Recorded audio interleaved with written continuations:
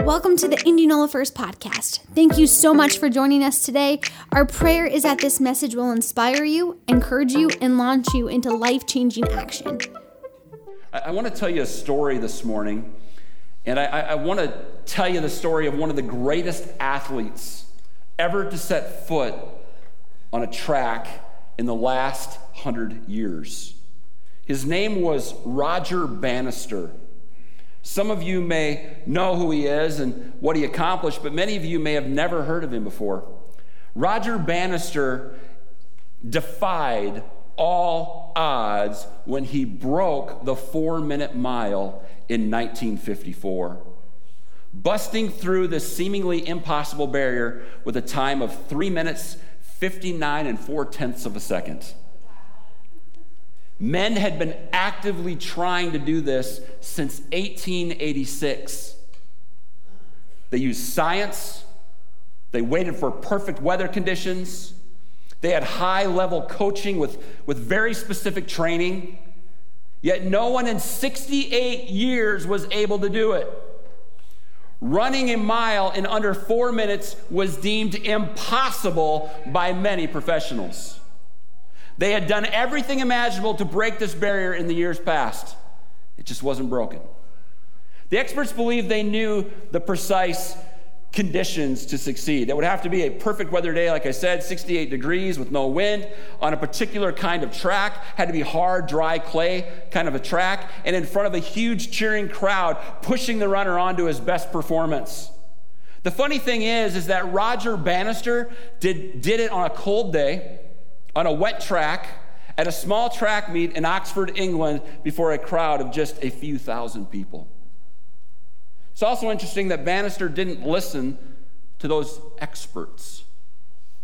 He was some sort of a loner and trained himself without the expert coaches and specific training that they all said he would need to be successful in breaking this 4-minute barrier.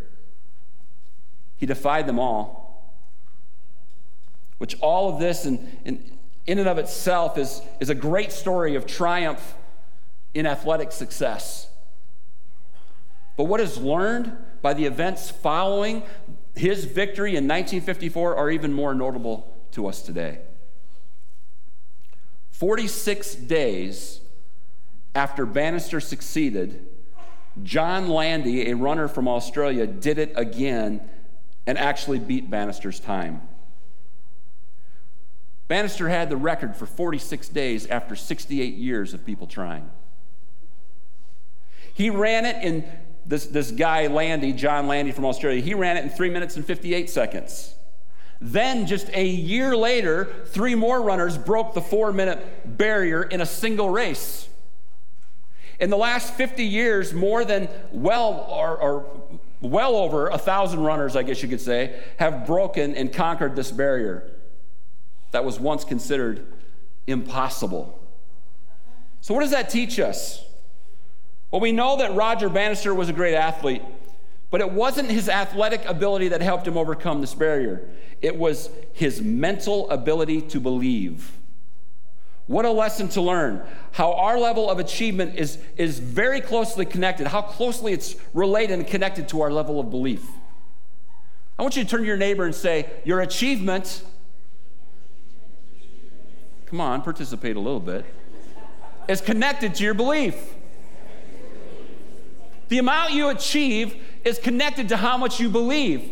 It's a fact. Roger Bannister held the world record in the 1-mile run, again, for 46 days. He did something unbelievable, something that no one had ever done before. But once he had done it, people started believing that it could be done, and so many people followed in his footsteps and beat it right after him. I wonder how many of the athletes that tried to break the 4-minute barrier between 1886 and 1954 failed in their attempts simply because they didn't believe within their hearts that they could do it.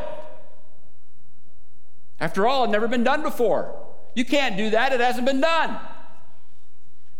I wonder how many of the men that have done it since 1954 would have succeeded if Roger hadn't accomplished it first. This belief thing is so fascinating to me. And this story hits home to me as well. I used to run the mile. I know it doesn't look like it. I'll just drop my time off here. I did run it in 4:29. Yeah, it's awesome, but it wasn't enough to win anything. And you think, well, 29 seconds isn't that much to break the 4-minute barrier. Unbelievable amount. It's like over half a track. You have to sprint so much further just to get 1 second off your time. When you get down into that 4:30 and you break even a 5-minute mile, all of a sudden it's just that much harder every time to take those seconds off, just 1 second, that you have to run the whole race.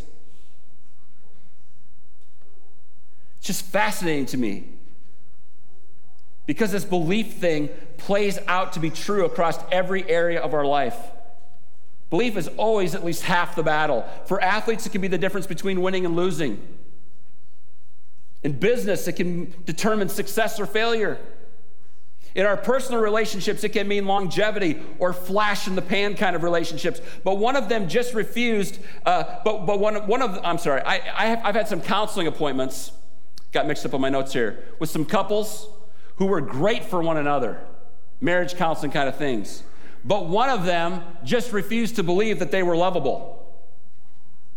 And eventually their belief became the reality of their spouse. Our ability to believe is a big deal in all of our life. Belief is one of the things that's required for salvation. It's not the only thing. We must also submit to Christ as we continually give him our heart and our lives every day. But that would be impossible to do if we first didn't believe. And with the free will that the Lord has given us, we can decide to believe whatever we want. We can believe there is a God. We can believe there isn't. We can believe that hell exists. We don't have to believe that it exists. It doesn't change the fact that it does. You can believe that you are capable of forgiving a person who's hurt you. You can believe that heaven is a real place, that the Lord is preparing for you. Or that it's just a lie you've been told to give you hope that there's something beyond this life. You can believe you're special. You can believe that God has a purpose and a calling on your life or not. You can believe that God is at work through the trials in your life, that he's at work to cause everything happening around you to work together for good. You can choose to believe anything you want. And there's power in that if you believe the right thing. Jesus also spoke of the power of belief. He used every opportunity. Don't you just love how Jesus used every opportunity to teach, especially in regards to his kingdom and how it all works. But in Mark chapter 9, verse 14 through 29, there's a story in Scripture here where Jesus encounters something pretty interesting, and he says some pretty interesting things. So I want to read it to you this morning. Verse 14. When they returned to the other disciples, they saw a large crowd surrounding them, and some teachers of religious law were arguing with them. Of course they were. How many know the religious are always arguing with you? When the crowd saw Jesus, they were overwhelmed with awe, and they ran to greet him. What is all this arguing about? Jesus asked. One of the men in the crowd spoke up and said, Teacher, I brought my son so you could heal him. He is possessed by an evil spirit that won't let him talk. And whenever the spirit seizes him, it throws him violently to the ground. Then he foams at the mouth and grinds his teeth and becomes so rigid. So I asked your disciples to cast the evil spirit out of him, but they could not do it. Jesus said to them, you faithless people, how long must I be with you? Some versions say, how long must I put up with you? Well, it says that next, actually. How long must I put up with you? Bring the boy to me. Verse 20, so they brought the boy, but when the evil spirit saw Jesus, it threw the child into a violent convulsion, and he fell to the ground, wreathing and foaming at the mouth. How many have ever seen something like this happen before?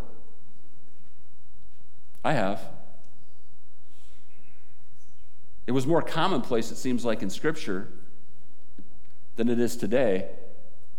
But a lot of, seems, as you read through the Gospels, Jesus came across a lot of this.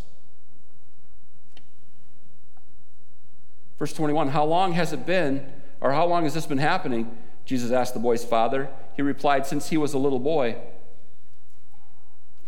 The Spirit often throws him into a fire, into water, trying to kill him. Have mercy on us and help us if you can. And this is what Jesus says. What do you mean if I can? Don't you just love that? What do you mean if I can? I wonder how he said that. What do you mean if I can? You talking to me? I mean, I try to imagine these things that it just makes me laugh sometimes. What do you mean if I can? Jesus asked.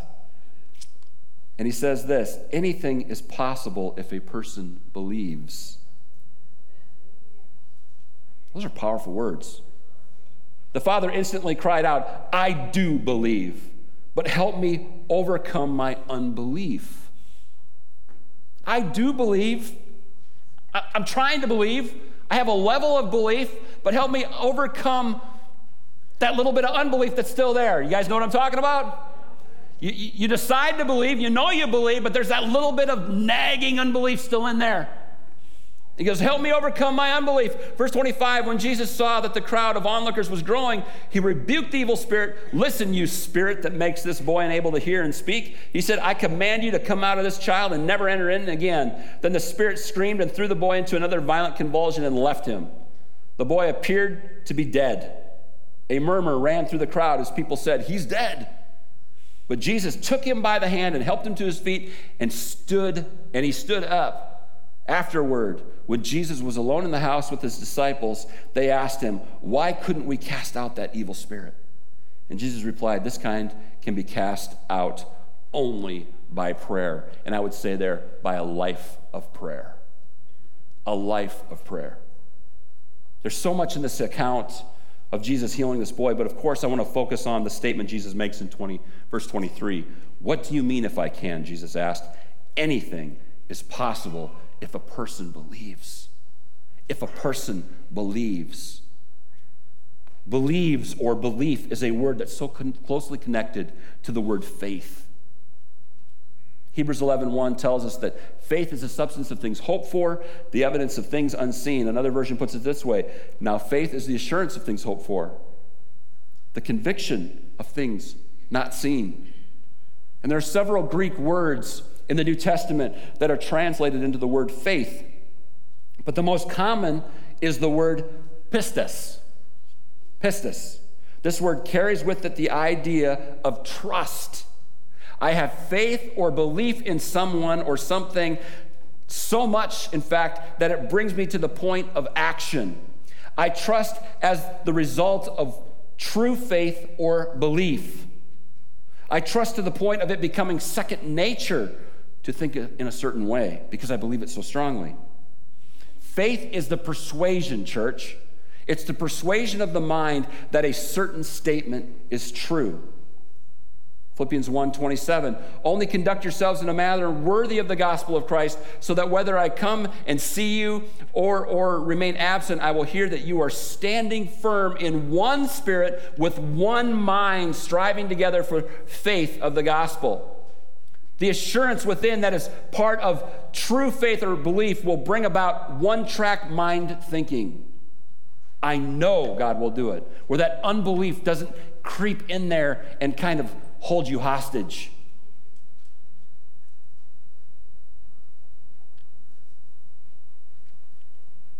It's easy to become a waffler. How many had a waffle for breakfast this morning?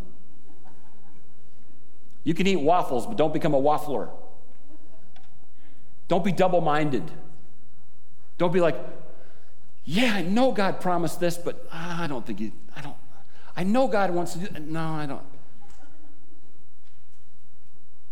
I've been down this road before, but it didn't work out, so I'm over here.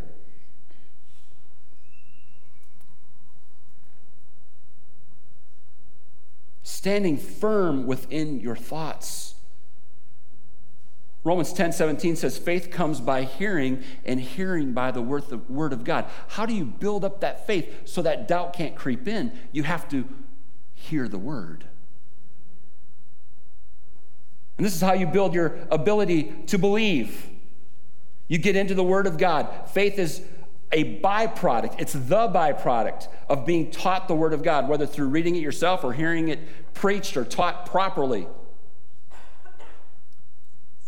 Inundating yourself with the Word of God, listening to it, reading it yourself, turning on podcasts whenever you can, not wasting any time, but filling yourself with the Word, the Word, the Word, the Word. Because how many know in this life there are some trials that will come by you? And you're going to have faith in those moments. You're going to have to stand firm and believe and not be double-minded. Well, I'll read the Word then. It may be too late then.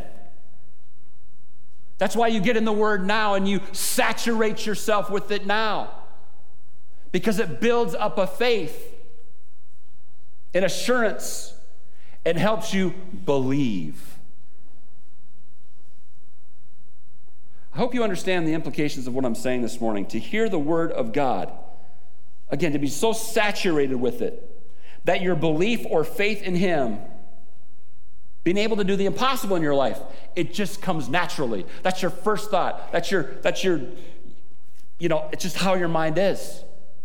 Well, God can take care of that. God can take care of that. God can take care of that. It's like this. I'm going to take this stool right here. If this stool is sitting here and I decide that my legs are tired and I walk up to it, oh, a stool, I think I'll sit down. I didn't even give it a second thought, did I? What could you have a second thought about? Well, will that stool support my weight? Will this stool not crumble underneath me when I sit? Is it sure? Is it firm? Is it... I didn't even think about it. My legs were tired, I sat down. I have faith in the chair. I don't even think about it. What if we were so saturated with the Word of God that we had faith in God like we do in a chair? Think about that. What if we had so much faith because we heard the Word of God? Faith comes by hearing, and hearing by the Word of God. What if we had so much faith that when those trials, those tribulations, those situations, those circumstances happened, that fear wasn't even an option? That faith just came naturally. That our belief that God was about to do something great just was our second nature thought. We have faith in chairs. We have faith in all sorts of things. Some of you have faith in the economy. Some of you put your faith in a building. What if your faith was in God like that? For every situation that comes along. How many know your God is a big God? I mean, He is big. Is it really that hard to believe He's going to take care of it and make everything okay? But what if He doesn't? That's not an option. If you live in that place of fear and you can't believe, or you just have that unbelief always nagging you, and I'm not saying that you haven't experienced letdowns before, or situations or circumstances, all that stuff. I get why we get there sometimes, but church, never stop believing in God's power and God's ability to get you through anything. Never stop. What if this happens? In the big picture, it doesn't matter. God is bigger than all of it. He's bigger than all of it. We're so narrow-minded.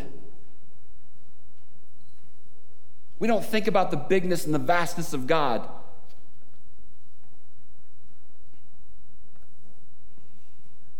What if my belief, not just in God, but His ability and His desire to do it in me, or through me, or for me? What if it's just second nature? What if it came so naturally that it was like trusting in the chair?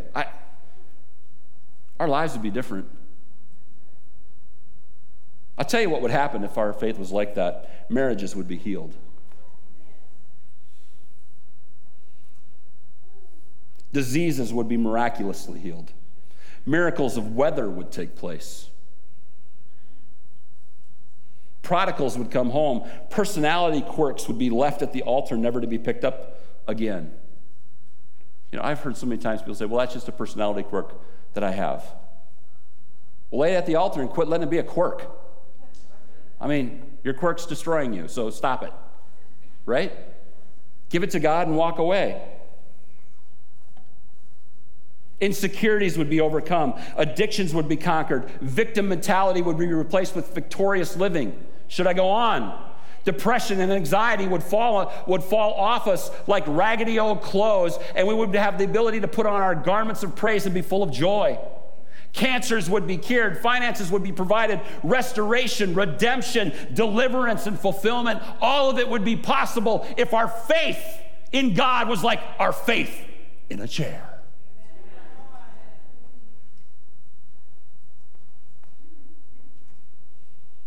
Faith, belief, whatever you want to call it, it's the spark that ignites the impossible. Belief is the catalyst. You have an issue or a circumstance or a problem or a situation or however you want to say it, you have something like that staring you in the face. Belief is the spark that ignites the impossible. Belief is the catalyst. God responds to faith. He responds to our belief because it is such a high form of praise. I say, how's that a high form of praise? Because your belief screams that you believe God will do it again. That God is able. That he is bigger than your problem. That he is bigger than your situation. That kind of belief is why the miraculous can take place. Lack of faith can be why the miraculous does not take place. Jesus said, if you believe, all things would be possible. That's what he said. We just read it. If you believe, all things are possible, right? And of course, we understand that not everything we want is always in line with God's will. Our desires don't just automatically line up with his.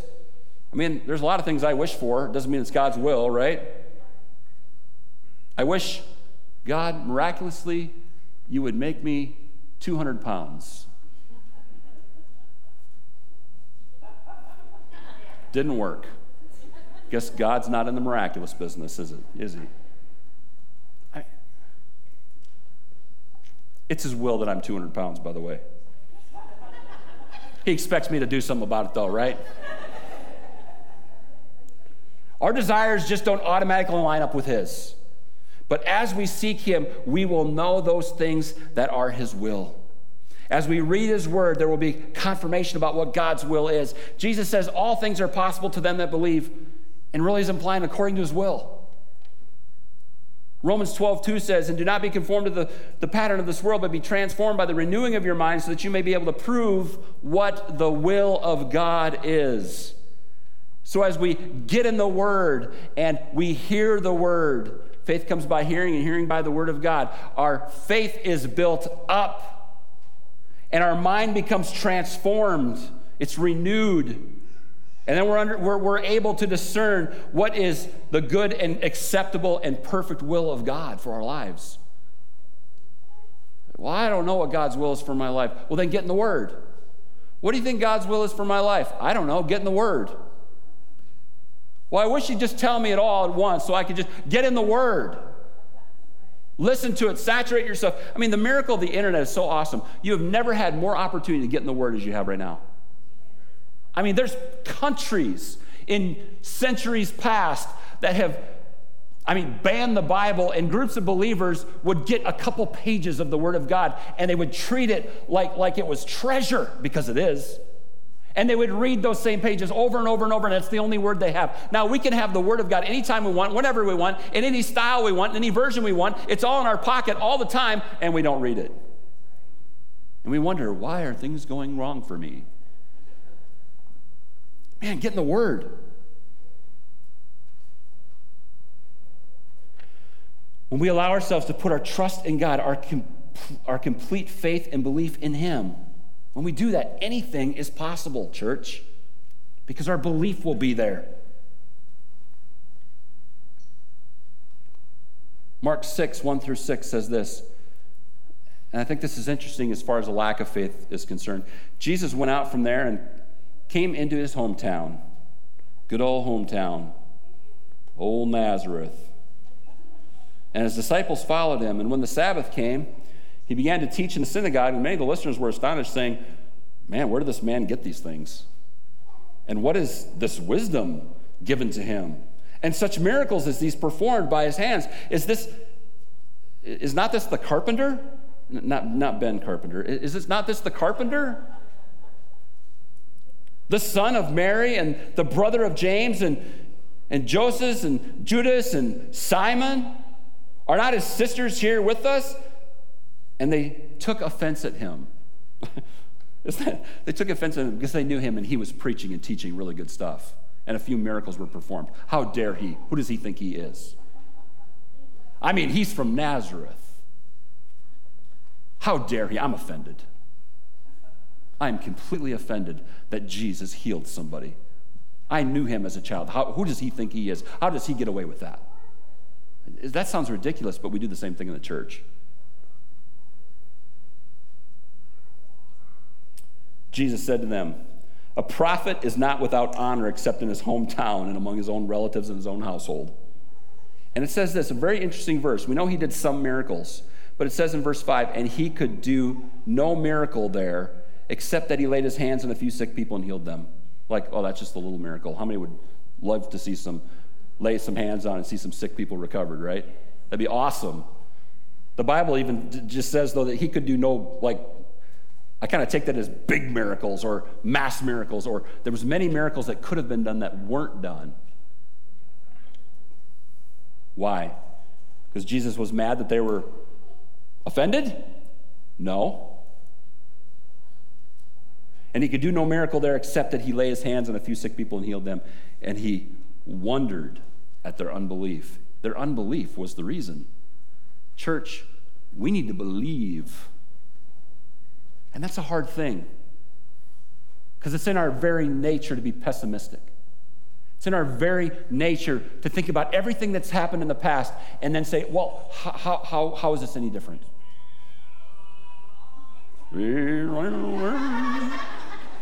Someone's got Waylon Jennings on their phone. There we go. Praise the Lord.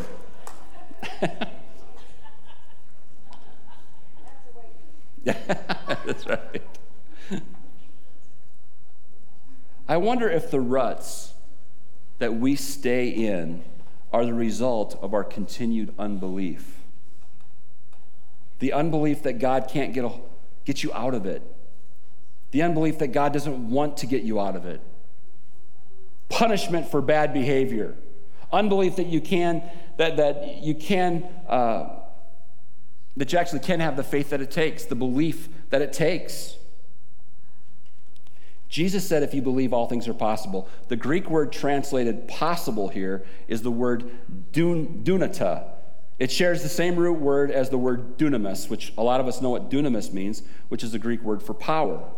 This is to say that our belief, even our level of belief, unleashes a power that causes one to become able, capable, and competent for any task that God has led us to take on. I don't know about you, but when God leads me to do something, I feel real small. I feel like I don't know if I can do that. I remember I came to this church as a youth pastor, and I it wasn't a huge church, it was a huge building. And I remember thinking, I can youth pastor this, it's a startup, I'm kind of a startup kind of guy, I like to start things. And I remember one day when Pastor Calloway started saying, you're going to be the pastor of this church. I didn't know about that. But he kept saying it over and over and over. I remember one day I was way up in that corner up there by that door, way up there. That's Patrick up there. Hi, Patrick. Yeah. Way up there. And I looked down and the place just looked enormous. And I'm like, God, I can't pastor that. I'm a nobody. I don't have the gifts it takes. I don't have the ability. I don't know what I'm doing. Doesn't matter. Church, it's about what he can do through you, not what you bring to the table. Because every single one of us can bring jack squat nothing to the table, really, when it comes down to it. Belief is so important. We talk a lot about kingdom builders around here, building his kingdom here on earth until he comes again. And this, of course, is referring to winning people to Christ, as well as bringing his power and authority to every situation that we find ourselves in. And it takes a level of faith and belief. I've never been one to do the status quo thing, just steady as she goes, just hold the course. I always want to do something new, big, exciting, do the next thing that God's calling us to do. And we must believe that restoration and deliverance can happen when we pray for people. We got to believe that, church. Someone said, well, you really can't change people. People just aren't going to ever change. If I believe that, if we believe that as a church, then close the doors, because there's no reason to be here. But people can change. It might take a while, but people can change. Amen. That was kind of a half-hearted clap. You can either sit on your hands or clap. Don't do it half-heartedly, all right? It's like kissing your sister, which I've never done. So, I mean, people can change, right? All right, there you go. Thank you. They can. We're all living proof of that, right? We got to believe that restoration and deliverance can happen when we pray for people. We must believe that salvations and changed hearts will happen as we share the gospel. And we must understand that in God's economy, belief always leads. Belief, there's that word again. It always leads. His word builds our faith and belief, and then he responds with his kingdom coming forth and doing the impossible. I think, as Christians, as children of the Most High God, who are saved and set free and delivered and filled with his Holy Spirit like we ought to be doing things that nobody thought were possible. I mean, things way out, big, incredible things that are just off the scale big. And we haven't even begun to think of those things yet. And why? So we can pat ourselves on the back? No, so that we can display how big our God is. Because he's big. Well, that church is awesome. They really work hard.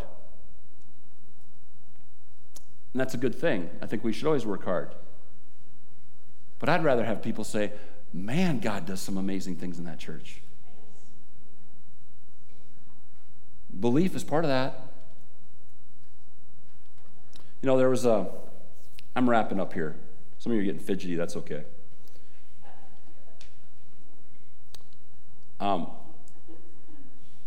About 12 years ago or so, or maybe even more than that, I had learned of an opportunity possibly that there's these things in Iowa called free clinics. And so it was always kind of this thing that was back in my heart and down in my belly, you know, like, ooh, that sounds awesome. That sounds like something we should do. That sounds like that fits within our core values as a church and everything like that. And yet, it didn't seem right timing. I mean, you're talking about money, you're talking about people, you're talking about all sorts of things. You can dream about ministry, but until you can facilitate it and administrate it, it's kind of just a pipe dream, right? So we're thinking about it. We're, put it on the prayer shelf for years. It's probably one of the things that I put on the prayer shelf longer than anything else. And all of a sudden, it came back up not too long ago. And we have stepped forward in doing that. The board has approved it. We will have a clinic within this building, a free medical clinic within this building that will be open to people free of charge to get medical attention, medical care right here within this building. And we've done it in a way where it's separate from the rest of the church, which I think is awesome. It's not for the church people here necessarily. It's for the community. And some of the impossible things that come with that are people say, well, why would, and these are the naysayers, right? How many know who naysayers are? Have you ever read the book Dream Giver? It was one of our book of the months. You should read that. I think there's still some copies available. But the Dream Giver calls these naysayers the border bullies that have nicknamed you ordinary, and they want to keep you in that place called familiar. I don't want to be in the place called familiar, and I don't want to be ordinary. But the naysayers, they come out and they say, well, I don't know if you can do that. That doesn't seem like something you should do. Let me tell you one thing. We've got space in this building. It's one thing we have a lot of. We use just about every bit of it, but we have space, don't we? Praise God, and it's all paid for every square inch. Hallelujah. Even a sanctuary remodel that we just did for cash. Awesome. Who does that? First Assembly in Indianola does it. It's awesome. God does it for us, and we love him for it. But space is not a problem. And things have worked out to where we can put a nice space in. We had a bunch of people in the other night, a bunch of men with big hammers, and they knocked out some walls. And, oh, daddy, it looks good back there. It's coming together. And then money to renovate. To renovate. I have people who have given large sums of money already to make this thing happen. People within the community who don't even go to church here have given money. And I'm telling you, it's coming together. And if you want to give to something like that, you can. We have electricians who have said we want to do the electrical work for free for that. I've got people coming out of the woodwork, and it's just like coming together. Had to have faith. Had to believe. Had to put it on the shelf for 12 years till it was right timing, but it's right timing, church. Some of you go, well, how would you, anybody naysaying out there? How would you do the insurance for something like that? It's already covered. State of Iowa takes care of free medical clinic insurances. Isn't that nice? Why would you want to do that? Well, we have a clinic. Why do you need that? Because there are people in our community who have insurance even, but who can't afford to use it. They can't afford it. We also have doctors and nurses, nurse practitioners. We have people who are physician assistants within the church who want to do a ministry like this because they got into medicine to help people. And I don't know if it's, am I saying this right? There's a lot of paperwork and there's a lot of hoops to jump through when it comes to insurances and government and all that stuff that kind of sucks the life out of why you got into the medical field in the first place. People can come in here and we can pray for them. Michelle, you can diagnose them because of your knowledge, but you can lay hands on them and pray for them if they want. How cool is that? That's awesome.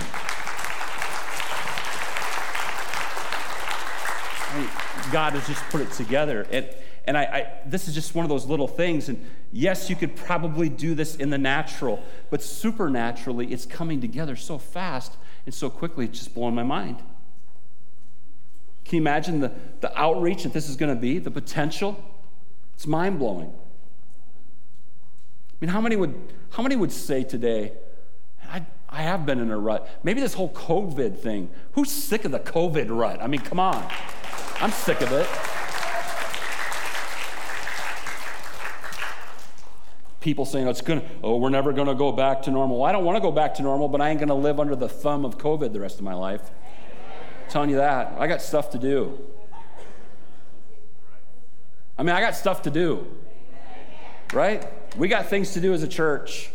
And I'm not saying being irresponsible or anything like that. I'm not talking about that. Don't get on the internet and start telling me, because Pastor Donnie will make a noise with his hand like that. That's what he'll do. It's what he does.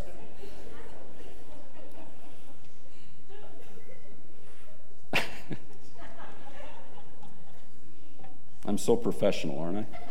Sorry. How many are ready to get out of the rut of disbelief and start living your spiritual life to the fullest again? How many would say you're ready to have the courage, and I say that word, courage, to believe for the miraculous once again, to believe that anything is possible, that you don't have to live your life in bondage to sin or addiction, that God loves you enough that even though you've run 1,000,000 miles away from him, that it's only one step back to him, and he's going to receive you with open arms. See, it takes courage to believe that again. And I think that's what holds so many people back from everything that God has for them, is because they just don't believe anymore. Well, I've gone too far away. I've walked too far away. I've run too far. I'm unforgivable. I'm a mess. I've created such a disaster in my life that I could never get back to that. Yes, you can. One drop of Jesus' blood will absolutely wash away every stain of sin of your past, and you can be free, and you can be new, and you can be revived in your spirit, and you can become the person that Jesus wants you to be. You don't have to live according to those lies, church. Anything is possible for the person that believes. And that kind of faith or belief, it's not just automatic. It takes hearing the word of God, but the effort that it requires is so little compared to the results God wants to bring. After all, he said that it only takes the faith of what? A mustard seed to move mountains. I don't care what kind of mountain you have in your life. Fill yourself up with the word, build up your faith, and believe that God can take that mountain and throw it into the sea once and for all.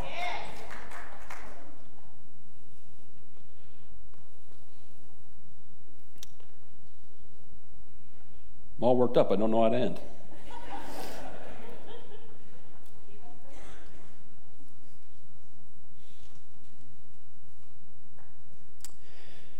God, I'm so sorry for our unbelief. You are so big. Your power is limitless. You live on the inside of us. And we sit in our stinking thinking and don't believe. God, forgive us for unbelief. That you can still deliver, that you can still set free, that you can still heal. We don't always get the answers we want. We don't always have the answers to all the questions that come up in our heart. But God, we do make a commitment today that we will believe what you said in your word to be truth. Thanks for being a part of the Indianola First podcast. Join us next week to stay updated on our latest messages.